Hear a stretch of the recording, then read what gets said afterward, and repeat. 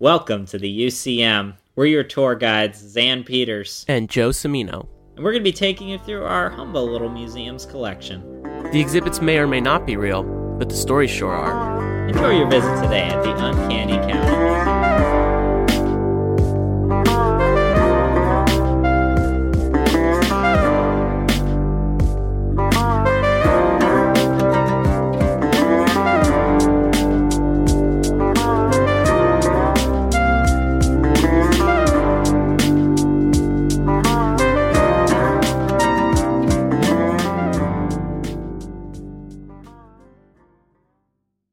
Do you have, your most memorable quarantine stress dream? Oh, God. Where do I even begin with that? That's so... what time? In the beginning? Anything that sticks out, because I know in the beginning I had quite a few, but I get sleep paralysis anyways. I have a feeling someone is in the room. I see the shadow people. Oh, man. That happens kind of anyway. I even, specifically when we were all living together, I had one and, could not, seem to move. Oh. And, wake you guys up as well, but I had this feeling that a murderer was in our apartment. I probably should not have been listening to true crime podcasts pretty much exclusively through the first few weeks of quarantine. Probably not. It's the first time hearing about it, but I for sure would have been the one with salt around your bed and been we are purifying this apartment. It's happening. Because I feel that happens. I've had that. I don't know if I've had actual sleep paralysis, but I've had similar experience. Let's go with that. I feel like I don't know how to quite describe it, but I get what you mean. Did they have a quarantine distribution system for holy water? I don't know. That's a good question. Yeah, I think of everything. Italy really dropped the ball on that one. I still think the craziest image to come out of that entire time was the priest shooting the baby to baptize them with a water gun to bless them. Honestly, that's just pure innovation.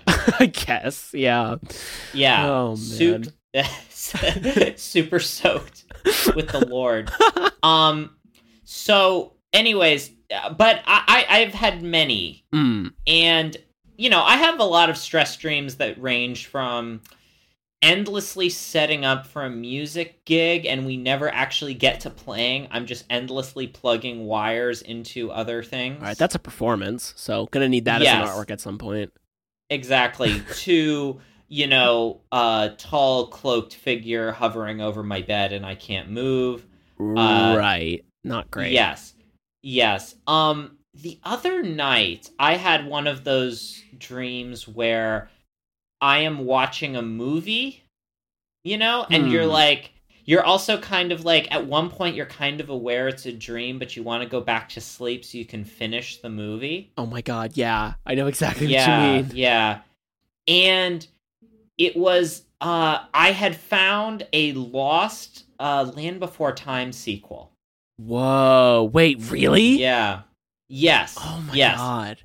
And this Land Before Time sequel, because as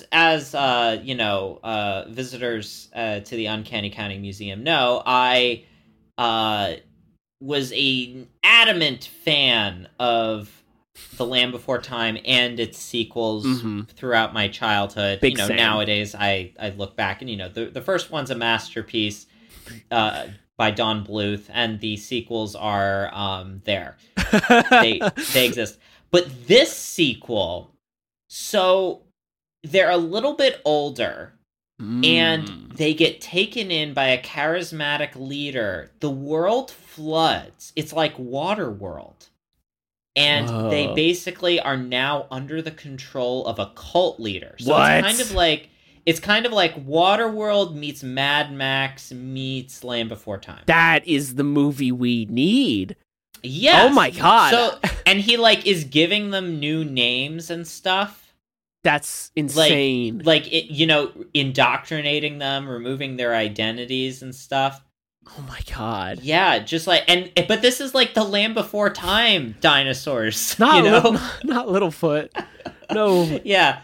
One of them, I think it was Petrie, he renamed Fletcher for some reason. I hate that. And I don't... yeah, and I was trying to think the logic of it, because, like, I remember, this is the thing about the way I dream. He's like, I will call you Fletcher now. And I was thinking in my dream, I was like, that's kind of a dumb name, because Fletcher is a name that, like, goes back to, like, someone that would fletch arrows. Yeah, exactly. And they're dinosaurs. How would they know what an arrow is? They invented it. That's the only solution. Why am I am pedantic in my own dream? It's kind of amazing. Is what I'm saying. Oh my god. Yeah. Incredible. I haven't been able to stop thinking about that dream. That's kind of incredible and also terrifying. I feel like I've had a dream. I think the craziest dream I had is I lived another life, and that blew my mind, where I have woken up and I can still visually recall where I was and what I was doing for either a brief moment. I was living in Finland, but it was like His Dark Materials, like any what do you call that, like fantasy version of like our own world, because it was not Finland, and I've never been there, so how would I know? It was like Lapland, like it was really cold and it was snowy, and I lived with some woman who was my wife now for some reason, and oh my god, you got once in a lifetime. It was crazy. Like, it was really, but like the thing was, I knew I was in a dream, so like, or kind of, like, I don't actually know. It's a reality bender, and like there was like a kid who was not my kid. I adopted her, and it was amazing, and it was really wholesome. But then also, the thing that broke the reality was that there were like another group of people who were like basically Bigfoot like humanoids that were like neighbors. They just existed. It was like natural. And I was like, this is not right. Something here is a little off, but I can't quite put my finger on it. And I remember that, and I will remember this for a while. Just like I've remembered, like, I think the most stressful dream I've ever had in my life was when I was younger and I woke up when I couldn't breathe. I hate but those. I remember the image of somebody. I was sitting in a dentist chair in a white room, and somebody put this ski mask, like those the ski goggles. I used to have ones that were white with the like orange tint on them and a purple like wraparound thing for your head. And they like, I was sitting in this chair strapped in, and they approached me and they put it across my nose and my mouth, so I couldn't breathe. And I woke up like, and I legitimately couldn't breathe. I thought I was gonna die. So that gave me some trauma. Jeez. But oh my god, no, I hate stuff like that. I hate like I'm trying to do something in the dream. I'm trying to take something off in the dream. Oh god, like yeah. I fell asleep once on a flight with my headphones on, and in the dream I'm sitting in my chair on the plane listening to Blue Orchid by the White Stripes. Whoa, you know, it's like you know, it's like very loud, and I press pause on my phone and it doesn't stop. Whoa. I take my headphones off and it doesn't stop. And I'm like, this is really loud and I want to sleep. And it's like, I had to like wake myself up from within a dream. Oh my god. Like, it was like getting incepted. I was gonna say, like, that's just Inception. It was like Inception. It's literally getting incepted on a plane. And like, but the weird thing, I had to do it twice. I had to wake myself up, and then I took my headphones off when I woke up, and I was still in the dream. Xan, you went too deep. I got incepted. Oh my god, you literally were in a dream within a dream. That's crazy. Are we incepted right now? Is this a dream? What is reality? I question this every day. This is a dumb dream, you know. This is a super dumb dream where you wake up in the morning and the president of Haiti has been assassinated, and it's not, it barely makes a blip. You know, that is the second time that's been mentioned today in my sphere, and it still kind of blows my mind every time I hear it. Jesus. Yeah. Oddly enough, odd synchronicity, we will be talking about Haiti a bit today. Interesting. So just get into place here. Right in here. Okay. So you'll notice we're behind glass today. Now that you mention it, I'm starting to see that. Let me just knock on that. Oh, yeah, that's not going anywhere. Yeah. So here we are inside the exhibit. Now, I had mentioned to you that we are the artists here representing the museum at the Uncanny County Fair. Yeah, you did mention that. I know I brought some of my work here. I'll try to install it where we can. When do we do that? Well, what are we showing? Joe, we are the exhibit. We are not displaying our art. We are on exhibit as artists. Oh, that I misunderstood this assignment. Okay, that's new. Yeah. Well, actually, it's not new at all. Right. As we'll get into it today, this is not a entirely new concept. Just sort of putting people on display. Because what we're going to talk about today is the Chicago World's Fair, also called the Colombian Exposition. Now, do you know much about this historical event? I must say I know a little bit about it in passing. I remember hearing about this in relation to the human zoos and display of peoples in this way. Yeah. Well, that was at a lot of the World's Fairs. That was at a lot. That's why I wasn't entirely It doesn't sure. really make it specific. Yeah, I don't actually quite know a lot about this, so I'm really interested to hear what you have to say about it. Yeah. I mean, I have a little bit more than a passing familiarity with this, mainly because one of my professors in undergrad, Robert Rydell, pretty much his entire academic career has been based around studying World's Fairs, and a lot of his research has been in the Colombian Exposition in particular. Interesting. This was sort of part of my curriculum in my museum studies minor. We even read some of a work that he edited called Why the Colored American is Not in the World's Colombian Exposition.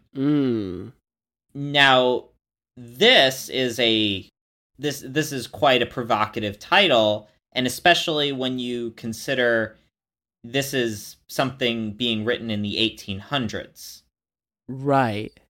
Yes. Huh. So the Colombian Exposition, as the name alludes to, happened in 1893. So this is 400 plus 1 years after Columbus lands in the Americas. Jesus. Yes, this is a very big deal for the World's Fair. You know, this is at the height of the Gilded Age. This is, at the dawn of the American century. Right. Yeah, this is really America's chance to wow the world. The previous fair had been, that was in the United States, was in Philly in 1876. It was in Philly, and it, while popular, was kind of a failure. Oh. Yeah, Philly didn't really sell America, unfortunately. It's kind of a niche area. It's very northeastern, I feel like, and it only really summarizes that. Yeah. So, really, the interesting thing about this is Chicago was even as a site for the World's Fair, was kind of this dark horse candidate. Chicago beat New York, D.C., and St. Louis. Whoa. Okay. Yeah. Chicago also had only recently started recovering from the Great Fire in 1871. Oh my God, yeah. I still think it's wild that a cow started that. Yeah. I mean, and it spawned 1,000 Gary Larson cartoons. It's a real butterfly effect, if you will, or a domino effect. It's really haunted anyone with the last name O'Leary, I'm sure. Yeah, true. Yeah, most hated cow in America. It's true. I visited Chicago once or twice. I don't remember. It's all a blur. But I visited Chicago a few times, let's go with. And I remember two things. That story and Al Capone. Yes. And that's all anybody talks about. And then, of course, there's the Sears Tower and the Bean, and that's about it. So, Windy City, man. Yeah. Cool place. Oh, we'll get into the Windy City. Even that nickname originates with this World Fair. Oh, it does. Oh, interesting. Yeah. The thing to understand about here, let me paint you a picture here. All right, do it. The World's Fair. This was such a big deal the mayor of Chicago was assassinated at the end of it, and it's not even the biggest historical event that takes place here. Oh my god, really? Yes. That's kind of insane. Carter Harrison Sr. was assassinated towards the end. It threw off the closing ceremonies, but otherwise, everybody concluded the World's Fair was a hit. So, oh my god! So everybody was like, "Yeah, everything went pretty well. I would say like a solid 8 out of 10." We only lost one mayor. Yeah, only one mayor was assassinated. So obviously, that's not terrible. Everything else was great. Jesus, that's say what you want about Woodstock. They didn't kill the mayor at the end. Yeah. I mean, wait, I don't actually know the 2 people that died at Woodstock, but I assume one of them wasn't the mayor. I feel like that's probably a good guess. Yeah. Yeah, so it ran for 6 months, and, this debuts so much stuff that even just in the realm of fairs and the idea of public spectacle, the brownie is debuted. Oh, wow. The Ferris wheel is debuted. An early version of the zipper. Whoa. The first moving walkway. The first standardization of measuring electrical power. Whoa. The first functioning automobile. Yes. This fair put on display America's technological and economic powers that, really were supposed to demonstrate how far the country had come, and it at that point wasn't incredibly old either, Right. 1776 is a little over a century in the past. The Civil War, only wrapped up about 30 years, less than 30 years prior. That's insane. Yeah, and the nation is healing. Americans sort of need this one. They need a win, right? Right. Makes sense. Yes, and America's vast riches and resources and technological prowess kind of could be shown to the world that this was a place of potential and opportunity. A big part of the Colombian Exposition's advertising even was all nations are welcome. This was a showcase of America. Interesting. And what it sort of inadvertently does is also on the flip side, along with all of the great inventions like the squashed penny, because that also debuted here. Oh. Yeah, right? Isn't it weird to think that that's that old of a souvenir? Yeah, really. I didn't think it was. That's right, bizarre. Yeah. The Chicago World's Fair, we look back on it now, and there's, admittedly quite a few problematic parts of it as well. Yeah. Yes. So you're probably wondering, who would write a pamphlet and widely distribute as much as they could, called The Reason Why the Colored American is Not in the World's Colombian Exposition, the Afro-American Contribution to Colombian Literature. So let's just read through this list of authors here. Ida B. Wells, Frederick Douglass, Irvin Garland Penn, Ferdinand Barnett. This is quite a roster of civil rights leaders and important journalists of that era. Yes. And they are writing this before the exposition even happens. Oh, wow. Okay. And basically in the pamphlet, what they outline is that not only is, this sort of misleading the idea of the ideal idea of America, you are, they're quick to point out that this is ignoring the intense racial divide in America and the issues of America. But there's also a feeling as well, and I think this is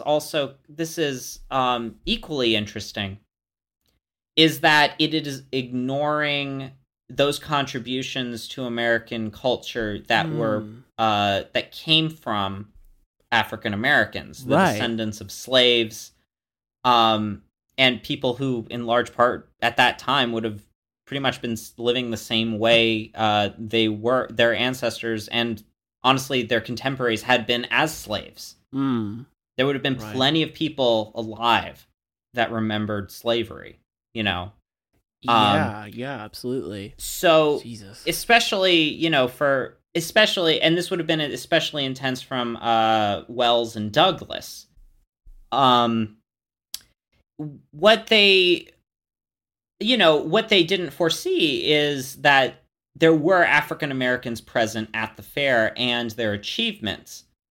What they were absolutely correct about, though, was sort of the way the World's Fair in Chicago was remembered, how it was sort of this galvanizing moment of American exceptionalism. Right. And what it sort of, even though there was African American representation, what it really relegated them to, and that is, in some part as performers and curiosities. Like gotcha. that is like the acceptable way. Oh my God. Okay. Yes. Yeah, not good. Yeah, no, this was not a good look. And so there were a couple of different, approaches to this. Some significant people, including Ida B. Wells, just boycotted it outright in protest. Right, naturally. When it happened. Yeah, and then Frederick Douglass decided, you know what? I have a chance. I'm gonna go. Yes, and even participated. However, and this is where it gets into sort of some other bizarre territory. The committee would not allow for like an African American pavilion. If we sort of imagine this like the Biennale in Venice, where it sort of just feels like, it feels like Epcot at Disney World, a little bit. It kind of does, yeah. Yeah. So this was sort of part of the, there's, when you went to the World's Fair, there's this one place showcasing technological, scientific advancements. There's another place, demonstrating some of the great offerings America had to the world of painting at the time. And, Frederick Douglass made a case that there should be a demonstration of the contributions of African Americans. Right. And in a bizarre compromise, they do not give him that. Instead, they make him the ambassador to the Haitian pavilion. Huh. Yeah. Okay. Yeah, and it's like, it's a... in one sense, Haiti is a magnificent example of a successful slave revolt, and is, has this incredibly proud Afro-Caribbean heritage. Yeah. But Frederick Douglass rightfully points out, this has nothing to do with us, and we are stealing someone else's culture to even be represented here. So yeah, absolutely. He fully acknowledged that this was, this was playing into a whole other game. Basically. Oh, yeah. So I guess it's sort of that thing where you have to decide for yourself. You're like, do I play in their system and do I play in their game just so that I can get my voice out there and I can be heard? I can put my foot in the door, even if it means compromising on my own principles. Or do you outright protest? And there's kind of no way to say which of them had the kind of better decision, because in some part, the Colombian Exposition was actually an important showcase to a lot of African American artists and performers. It's difficult to say what exactly was the correct decision. There's a lot we can say, and there's a lot I could argue for Wells's position versus Douglas's position. Right. Well, yeah, it is so. I mean, I'm wrapping my head around it as we speak and finding a response, because I think it's one that takes a few minutes to digest. But exactly, my God, I mean, it's so. Yeah. It is such a. It is.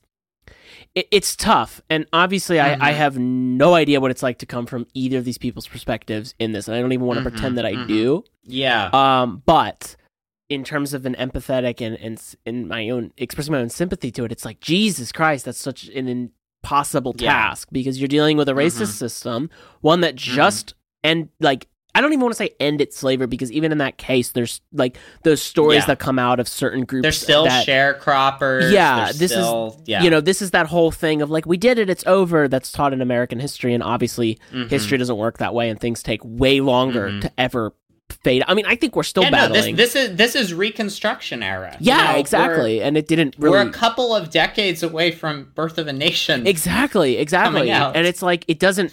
We know how that ends, right? Like, it doesn't go anywhere. Reconstruction fails to a certain degree. Like, it's not.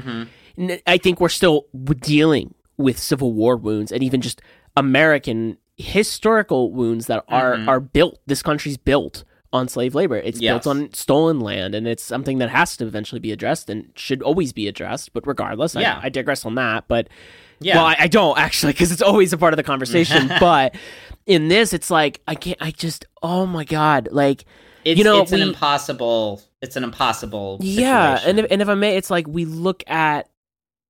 I want to look at this and say, oh my God, that's just, the old racist America. That's how it was. But I think we've come so far now, and we're doing so much better, right? And like, obviously, and it's like, I think that general racism and attitude towards things like this hasn't actually changed as much as we want to think it has, right? Like, I think that there is still an element of that at play somewhere. Yeah. But God, it's just, I cannot imagine having to make that decision of like, making progress as a culture, as a people, having gone through collective trauma, and then having to basically say, okay, do you protest this and completely remove and then get left out to a certain degree? And maybe that, I think that might be the right decision, but again, I don't know. Or do you accept and deal and now get somebody else, some the literal white man telling you where you're going to be placed, what your culture is? That's insane. That's just absolutely terrible. I really I mean, it's not entirely unlike when you in documentaries, or any time you sort of talk to people who remember it, the O.J. Simpson trial, and O.J. Being found not guilty. There's such a mixed bag of emotions, because on the one hand you had a prominent black man beat the system. Yeah. On the other hand, is still a murderer.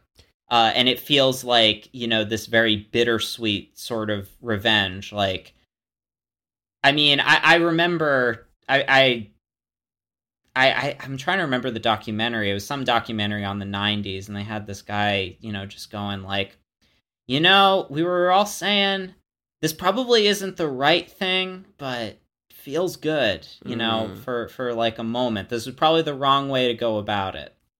It's that Johnny Cochran type mentality of, we're gonna make the news, even if it takes, this, even if it takes this level of insanity, we're going to get people talking about these issues, whether they like it or not. We're going to confront something ugly and uncomfortable by any means necessary. And the literature on this is a little conflicting. It's difficult to say, because there are a lot of historians that take kind of a neutral position in this. They say, that's interesting. And this is kind of the interesting thing, where which you touched on, not a lot has changed. I totally agree. I also think you can see the shades of people kind of behaving the way they do now, like people that don't express outward hatred, but don't want people that aren't even necessarily bad people. But people that do not want to be made to feel uncomfortable. Bam. People who do not want to be challenged. Yes. I think I was actually going to say something about that as well, and you just summed it right up really well. And so and there's people that write about this now, and they write, this was a insanely. This was, the most despicable, disgraceful showcase of American propaganda and imperialism. Oh, yeah. And that, there's even, like, some... I'm having a hard time actually determining this, because there's one thing I read that said... Sister Jones, the famous opera soprano at the time, also known as the Black Patty, performed. And then there's another thing that I read that said she refused to perform out of protest. Oh, well, that's confusing. Yeah, there's actually quite a roster of very famous musicians that performed there and would have showcased important cultural touchstones that presumably people wanted to see. If it was there, you can assume it was because it put butts in the seats. Right, yeah. Scott Joplin, if you're familiar with him, the incredibly famous ragtime pianist, was there. Oh, wow. Joseph Douglas, the classical violinist and grandson of Frederick Douglass. Oh, wow. Performed there. There were papers read about African American history. There were demonstrations of, what ragtime shows and ensembles would have looked like. There were also minstrel performances. Right. There was, an ethnographic section, and this is the incredibly ugly part of all of this, despite the genuinely fascinating innovations that would come and stay with us as a culture. There's also, a zoo of Inuit people, or and that this is sort of meant to exhibit the different races on Earth. Anthropology was a very different kind of science back then, and it's incredibly disturbing to look at now as, people sort of collecting these things like they would a seashell collection, but they're human beings, and they're being displayed and exhibited through a very specific lens rather than being able to share their own culture. And but this is where the nuance of it comes in as well, because and it wouldn't really be recognized by academia until way later, but this was also one of the first expositions that like a big mass event where non-Christian spiritual leaders from the West and the East came to speak and were given a platform to talk about what is our spirituality about. Interesting. To hear, this was maybe one of the only kind of official places in the Midwest where you suddenly have an audience of kind of everyday middle-class Americans just, getting to hear, well, what is East Asian religion? What are they all about? What do they believe in? This was there was a very there was a performance of hula dancers from Hawaii, and that actually was part of what made a lot of Americans aware of Hawaiian music. Interesting. I mean, yeah, they even got the Mormon Tabernacle Choir. Oh wow! Everybody's here. their first appearance outside of Utah. Oh, okay. Yeah. Well, there you go. Yeah. It was like seeing Springsteen at the Stone Pony in the early days. You know. Oh yeah, true. God, it's so weird. Dude, Springsteen at the bottom line. Those were the shows. Oh. Those were the shows. Oh, God, I bet. It is. I have a lot of conflicting opinions about this because as you should. Yeah, because I think this, in starting with the relatively good with an asterisk, I think that the cultural pennies. Yeah, that was the highlight of all this. No, crushed pennies are really what was the only good thing. No, but this cultural exchange is fascinating to me. That there is a place where people can come and learn about different people and exchange ideas and have papers read aloud and exchange music and other things is so interesting.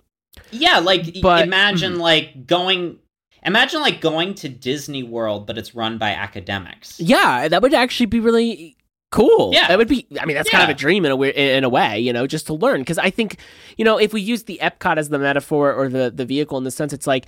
The reason I think Epcot is so interesting, and I also just like history, so that's probably part of it, and culture, is that cultures.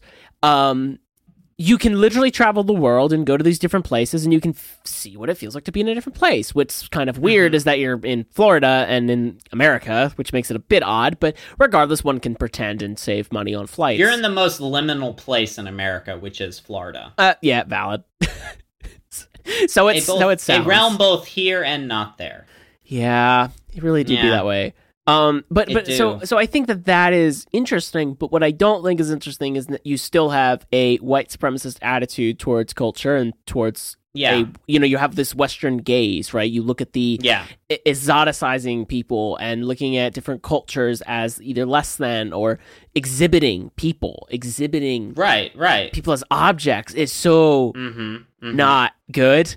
At all, it's not acceptable. At all. While you're having that thought, wave at the visitors. I want to see if they throw some peanuts at us. Oh yeah, hi everybody, hi. God, I don't like to be seen. I don't even like peanuts. I just like how if we throw them on the ground, it makes me feel like I'm at Cody's. Wait, what? Have you ever been to a Cody's? Is that like someone's house? What's a Cody? No.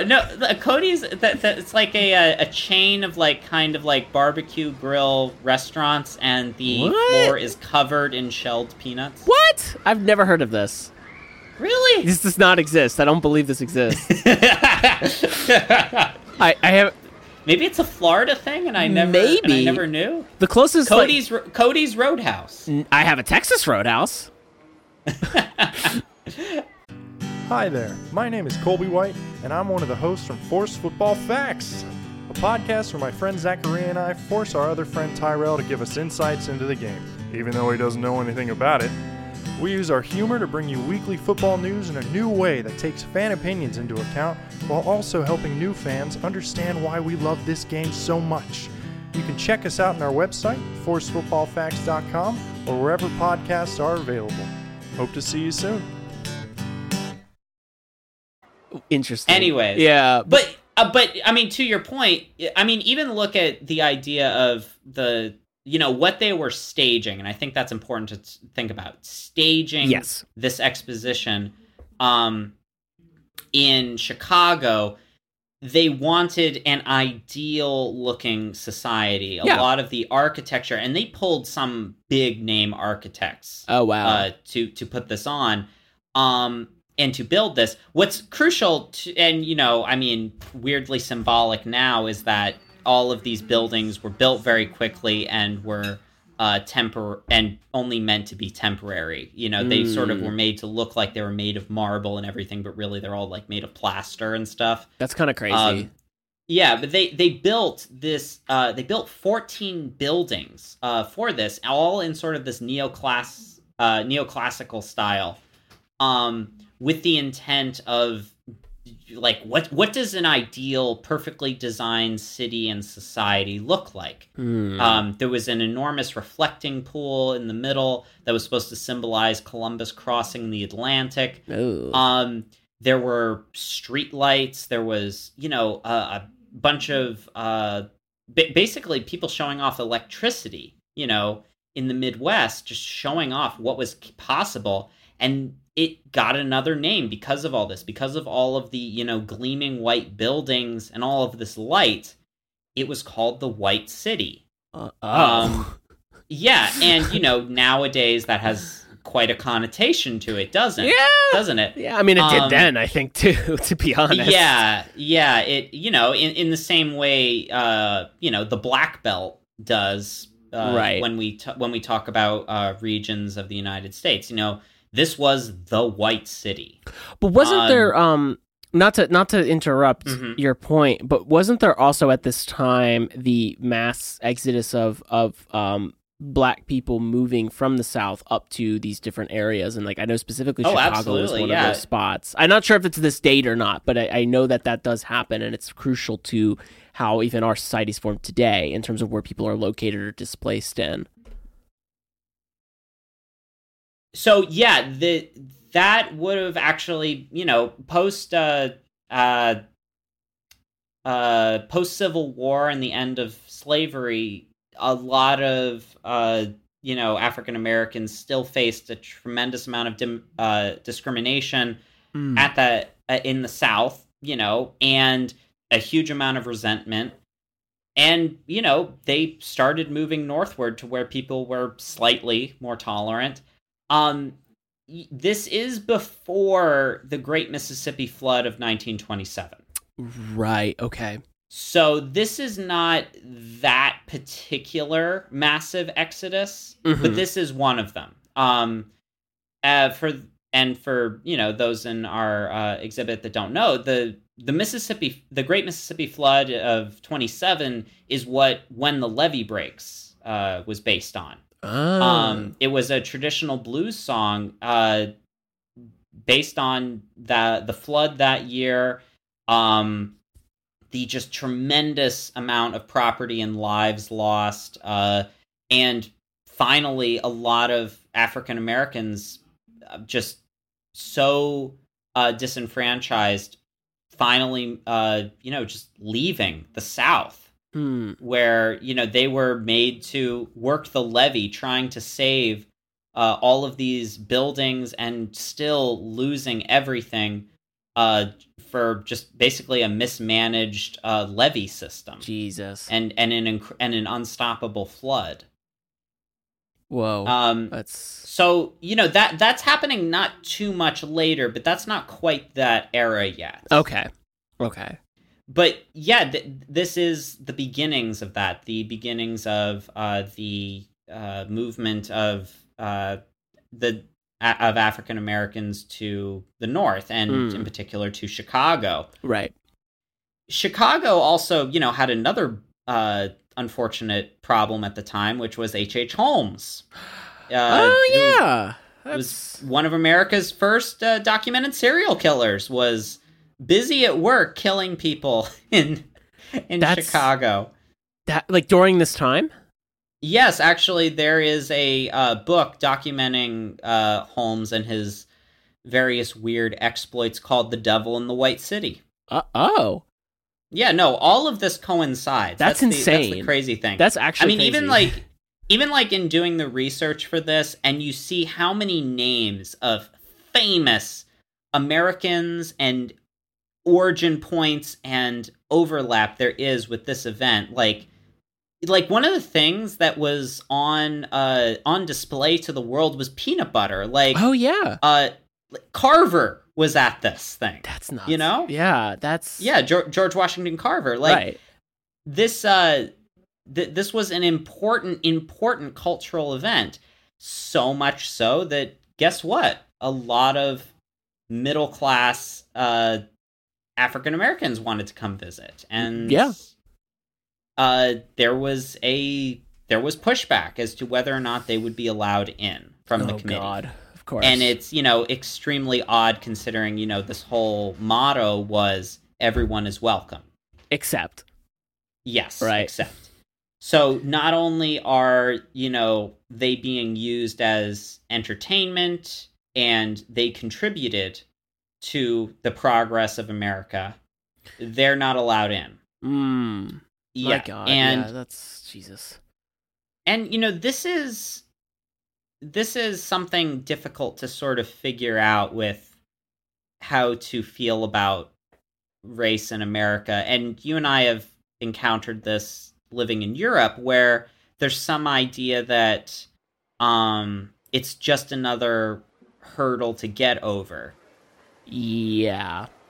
And I don't believe that it's something that's insurmountable. I certainly, again, am a bit of an optimist on this. But you look at this history already at this point, and this is even more so true now than it ever was. Some of the most important politicians, athletes, military personnel, artists, contributors to American society were Black. Yeah. And yet, and have been here since the beginning of this country. And still are, in the eyes of so many, less than. Yeah. And that's a truly frustrating thing in trying to figure this out. Is it's not even like this is controversial, like that. Right. That there's been a contribution, or and this was one of the frustrations that Frederick Douglass himself expressed during this was, their sort of argument was that, that this would not be, that they were not worth, their progress was not worth demonstrating. And Frederick Douglass was, a real believer in this idea. No, I want to show the world how far Black people have come in just a few decades after being freed. Right, which is I think a good thing in the sense of showing that. He wanted them measured on their terms. Right. In which, again, is a little bit of a different, you wouldn't exactly word that the same now. But right. For the time, that's an incredibly astute observation. Oh, yeah, absolutely. Why judge these people when a few decades ago they were a lot of them were other people's property? Yeah, exactly. And so there's a lot of different ways to potentially feel about this. Yes. And so eventually they do sort of reach another compromise. Now, I have not shown you something yet. Oh. And I'm going to show it to you. Okay. And because I like springing, as everyone knows, I like springing things on Joe at the last minute. Naturally, that's true. Yeah. So I'm showing you something right now, Joe. What do you think? Oh, this is not great. This is very racist. Yes, this is an illustration of. There was a day that at the time what they would have said, the colored people got to come, but it was also called Darkies Day at the fair, and they're serving watermelon. There's a bunch of terribly racist caricatures of Black people standing in line, just every horrible, awful thing you can imagine ever drawn. In the sort of cartoon style of the late 1800s. And you're seeing what people saw them as. Oh my God. A band of, like, unruly animals. It's it's truly disgusting. And you kind of can't separate that from what is going on here, in spite of what I think were some positives to come from this. This is about as close to irredeemable as you can get. Pretty much, yeah. This is a kind of this is what I'm talking about in a sense, where I think it's this underlying current that's actually pretty upfront is, I think, what diminishes a lot of some of the things that happen here, be it good or bad. Because, but I also don't know, like, it's so hard because and again, it ties back to that conversation you were saying, like how Europeans view America's race-related issues or things involved, and they kind of oversimplify it because that's what they're used to, and that's fine. Because I mean, it's not fine, but that's obviously just like a way of thinking, whatever. Because you don't live, you're not from, you're not there. You know, it's a different experience, obviously. But like, you know, when you have a country that's built, like I was saying, in the way that it is, with white supremacy as the motto, with this is a very specific way of grouping people, and then fundamentally building an entire culture out of business and other things, it, you know, leads to that. And I feel like... Well, you know that this was also the first time in place that the Pledge of Allegiance was recited by a group of children. Really? Yeah. This is crazy. Everything keeps coming back to this. Like, it's kind of nuts how much stuff starts here, but also how insanely racist a lot of it is. It's like, it hurt. But I think actually, this is a good time to even talk about that too. It shows how much America is still uncomfortable with its own history, because we do not talk about that. We won't, you know, you hear about all of these different things, just like, you hear about the crushed pennies, right? Or where that comes from, you don't know. But like, all of this connects back to a history that's pretty dark, and it's not great. I feel like we're ruining a lot of people's time. Next time they visit the aquarium and they like want a squashed penny with a dolphin on it. Yeah. It's like, oh, you get a reminder. But it's kind of, it's just very... Especially if they go to the fantastic Shed Aquarium in Chicago. Oh. Check it out. I feel like I've been there. Great aquarium. I feel like I've been there. That sounds familiar. Also the Field Museum in Chicago. I don't know if I've been there. Yeah, you can go see Sue the T-Rex. Did I see that? I don't know what's happened. I don't remember. Chicago was a blur. I was like 8. I mean, no, I must have been older. I was also there on a family vacation. I need to go back as an adult. Actually same. But yeah, no, I mean, you're totally right. And you also get into an odd thing where this is the root of so many ideas for a mass exhibition of stuff. You know, we think of a lot of the 20th century World's Fairs, and yes, a lot of those were very important in terms of there's been a lot written about how those familiarized a lot of everyday people with new technology and new science. Sure. And those did a lot to give people an optimistic bent as far as where technology could bring us. Yeah, but we don't really have World's Fairs anymore, or at least not in the way that we had these. We have sort of other exhibitions of international showcases. If we ever do have World's Fairs, they're not really things that are as culturally shaking as sort of the mid to late 1800s to about the mid 20th century. You know, nobody's. I don't think anybody's unveiling the next Eiffel Tower. You know, that really captures everybody's imagination like that anymore. And in one sense, America cannot have another World's Fair, not only because of the impracticality of it, but in 2001, there was basically legislation put into place that public money cannot go towards a World's Fair, and the committee or whatever that would have worked on that, or the people that would have worked on that, were basically disbanded. America said no more of these. Interesting response for a few reasons. Yes, and and I'm going to be critical because I think. Bear with me through this because this is all just train of thought. but there is a chance to remark upon that history.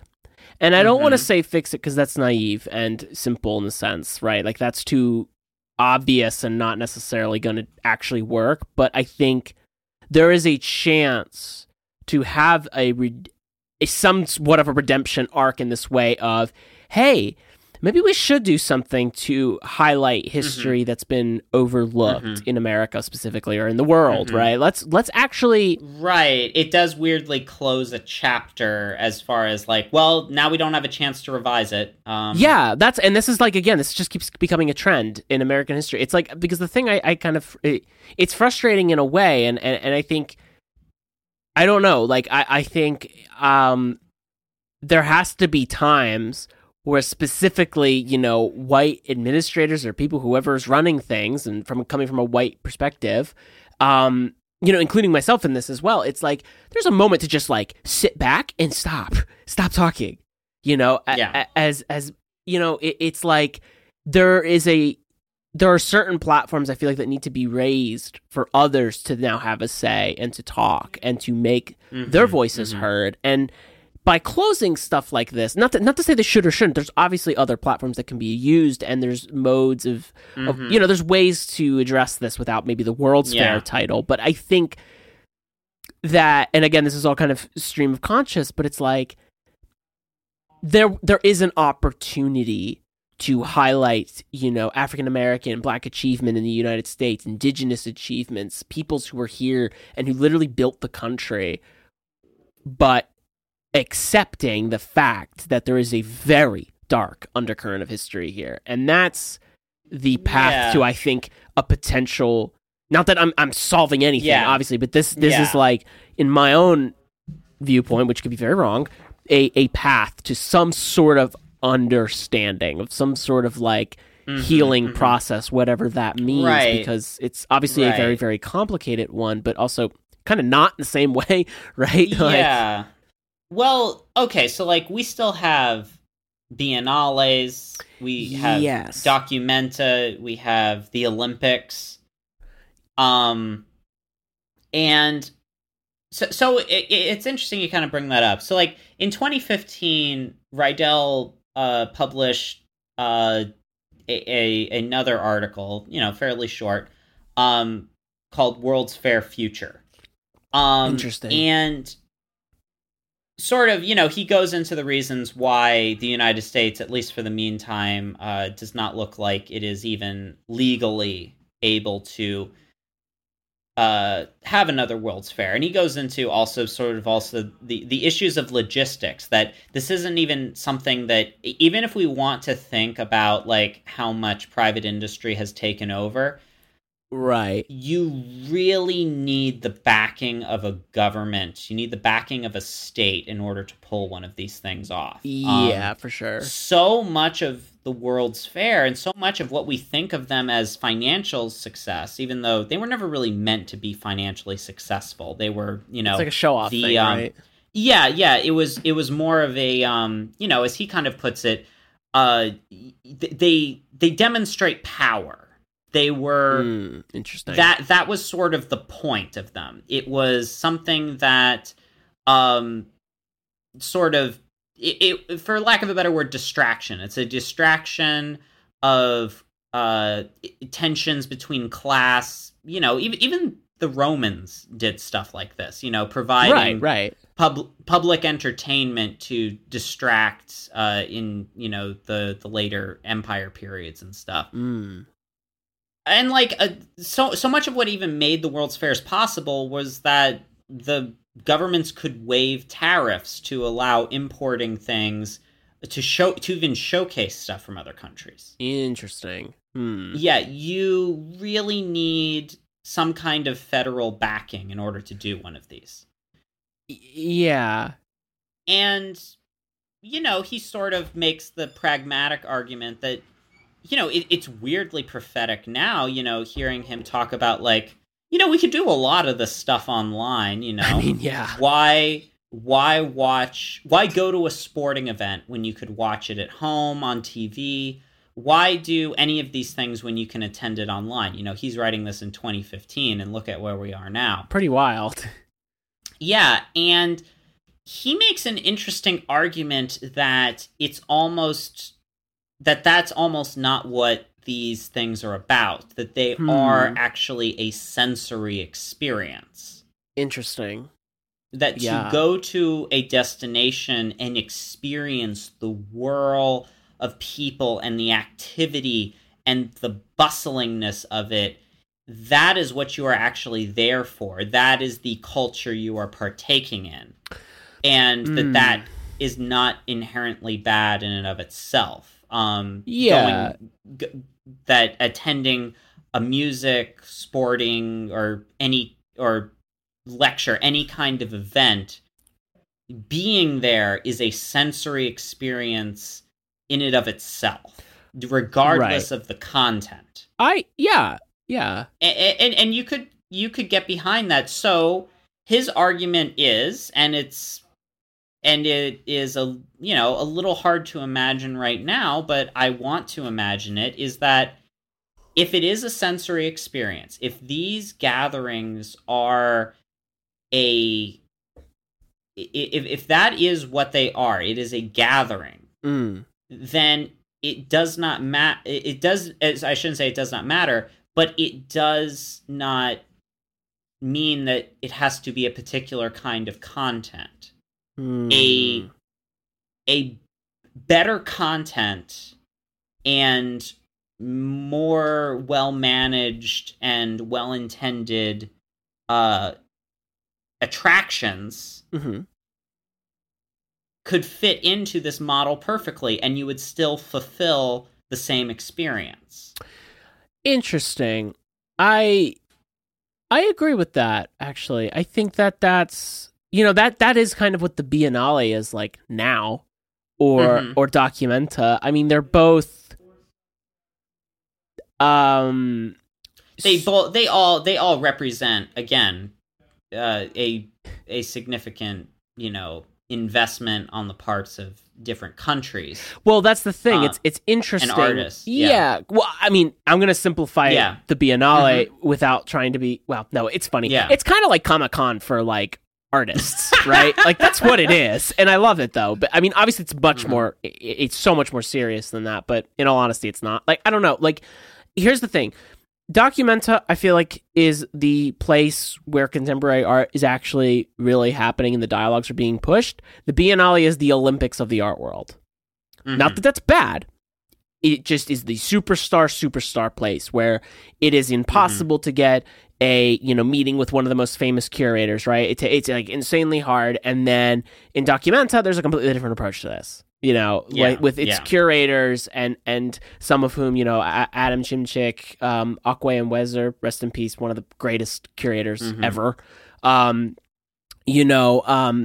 It is, they're both very different, but they're also very kind of tied to this idea that you're talking about, that research that was conducted, and I think it's really fascinating. Like, even with the Biennale, like, what I think always interests me and bothers me, because it's created like in 1895, I think, it's like the first one, and it becomes a 2-year tradition, biennial, 2 years.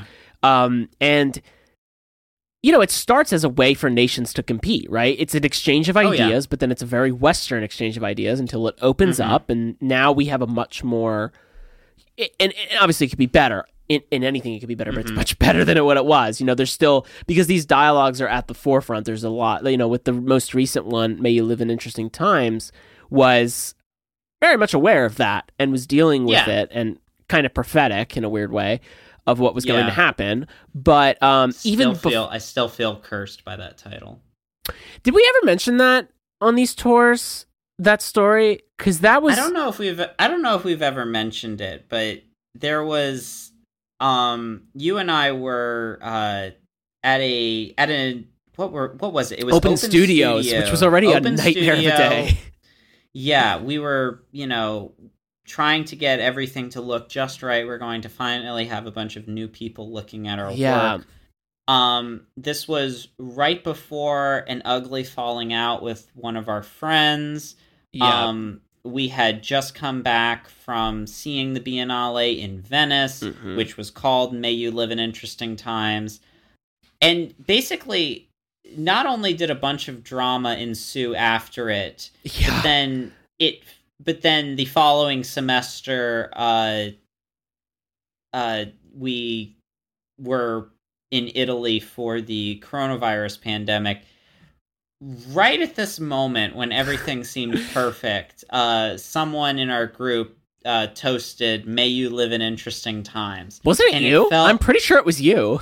Was it me? Yes. You are not pinning this on me. I'm not pinning it on... It could have been anyone. Toasted, "May you live in interesting times," and it felt like the seventh seal was open. I swear to God, Sam, I have a very specific vision of you in a suit going, raising a glass and saying, "May you live in interesting times." And I remember, I look back at it. It could have been anyone. It could have been anyone. That was... I will always remember that as whenever we make the movie of Florentine, that's when that's got to be a pivotal plot point to open us into this entire...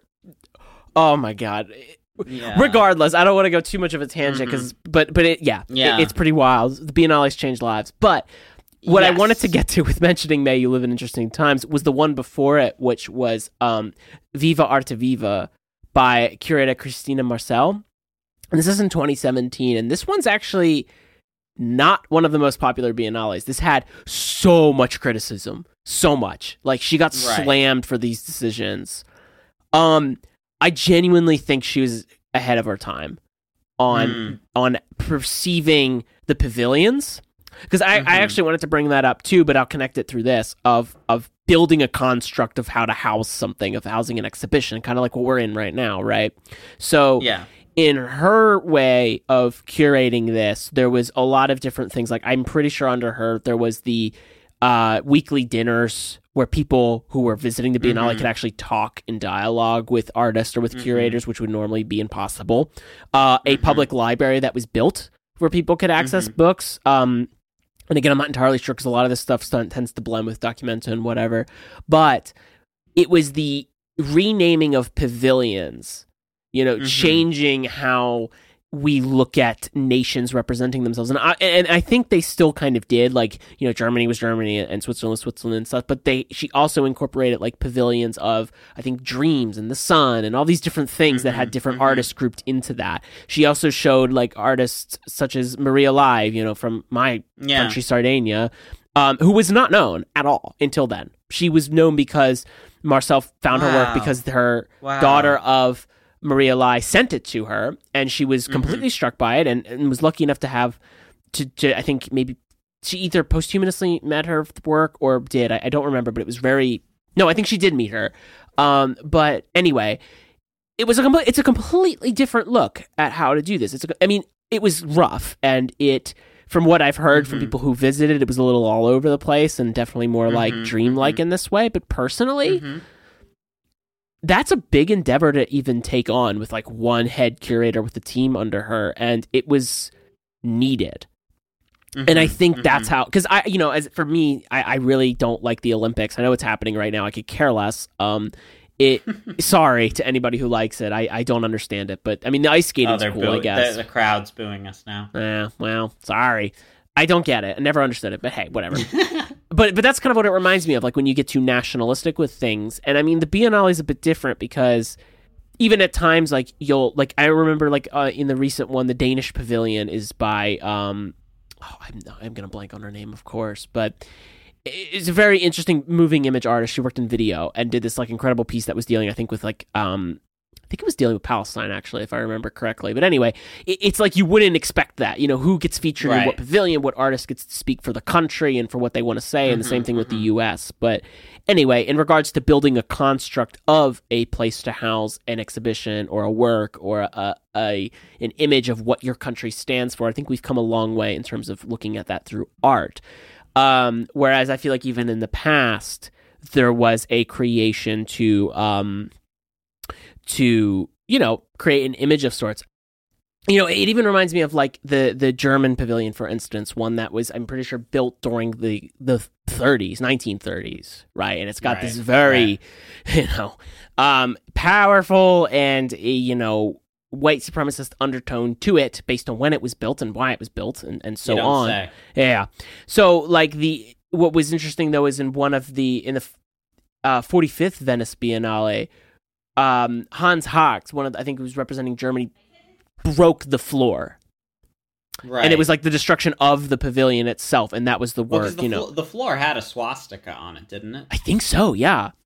And it was, the intervention of destroying that part and making it the work itself, making the intervention in the space, right? So talking about that history by re-showing it. And that's obviously something in post-war Germany that comes up a lot in the art world, as we know. But I think that that's interesting in terms of how to like deal with that history, and that's really what it all kind of ties back into with, be it the World's Fair, the Biennales, and other things. It's the act of display and how we can talk about the achievement of mankind, so to speak, or humankind, so to speak, is very.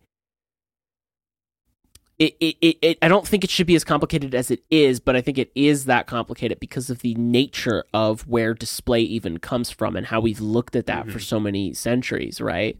Like how things are put on a pedestal or whether they are or aren't. And I think that, in judging that question on, right, do you protest or do you change it, which is still a very hard thing to answer, I think if anything, the Biennale show that and Documenta as well, actually, showing that means to change, to invite people in. Things are capable of being changed. And I don't think we'll ever, obviously we won't have a World's Fair in America because of the legislation, and I don't even think it's possible, right? Like you're saying, with the corporate overlords, so to speak, owning everything in private business and whatever. But I think maybe there's a solution in giving the platform to those who don't ever get a chance to share and show who they are, what their culture is, and that becomes it's like giving it to those people, giving it to them, giving it to I think who needs it. The attraction is, I think we want to think of massive exhibitions as, at least in the States, we often think of it as lowest common denominator. Yeah. But imagining a scenario where you're deliberately trying to seek out things people have never seen before, or very few people have seen it, and sort of exploring that idea of a showcase, something new. That has a lot of potential, and you're seeing people go for artists and curators like that now. Oh yeah, absolutely. It's because I do really, really believe that we learn from each other and everyone's experiences. Totally. And I think that's why listening is always so important too, and knowing when to listen, because you know what, that the World's Fair, it got us brownies. But it also got us Aunt Jemima, which is a double-edged sword. People were very happy to have ready-made pancake mix. Right. But, there were some further complications down the road. Yeah, not great. Yeah. But I think overall it is such an important but tough conversation, right? It's all coming back to this understanding and discussing a very tough history that requires multiple perspectives and maybe some voices heard over others, so to speak. So this change of a relationship of, instead of, because even like myself, like telling, oh, well, this is how it should be exhibited. It's like, I would never want my opinion to be the forefront of what should and shouldn't be. That's insane, right? Like that's not. I would. Nah, I can't do it. I'll give you my opinion. You can take it or leave it, but I also am here to listen and learn. I think I always, want to make that as clear as possible, because, it's like, I want to see a concert where you pick the entire lineup. I could do that. I would have fun doing that. And I would stress over it forever and have anxiety for like the entire months leading up to it, but then it would be fine.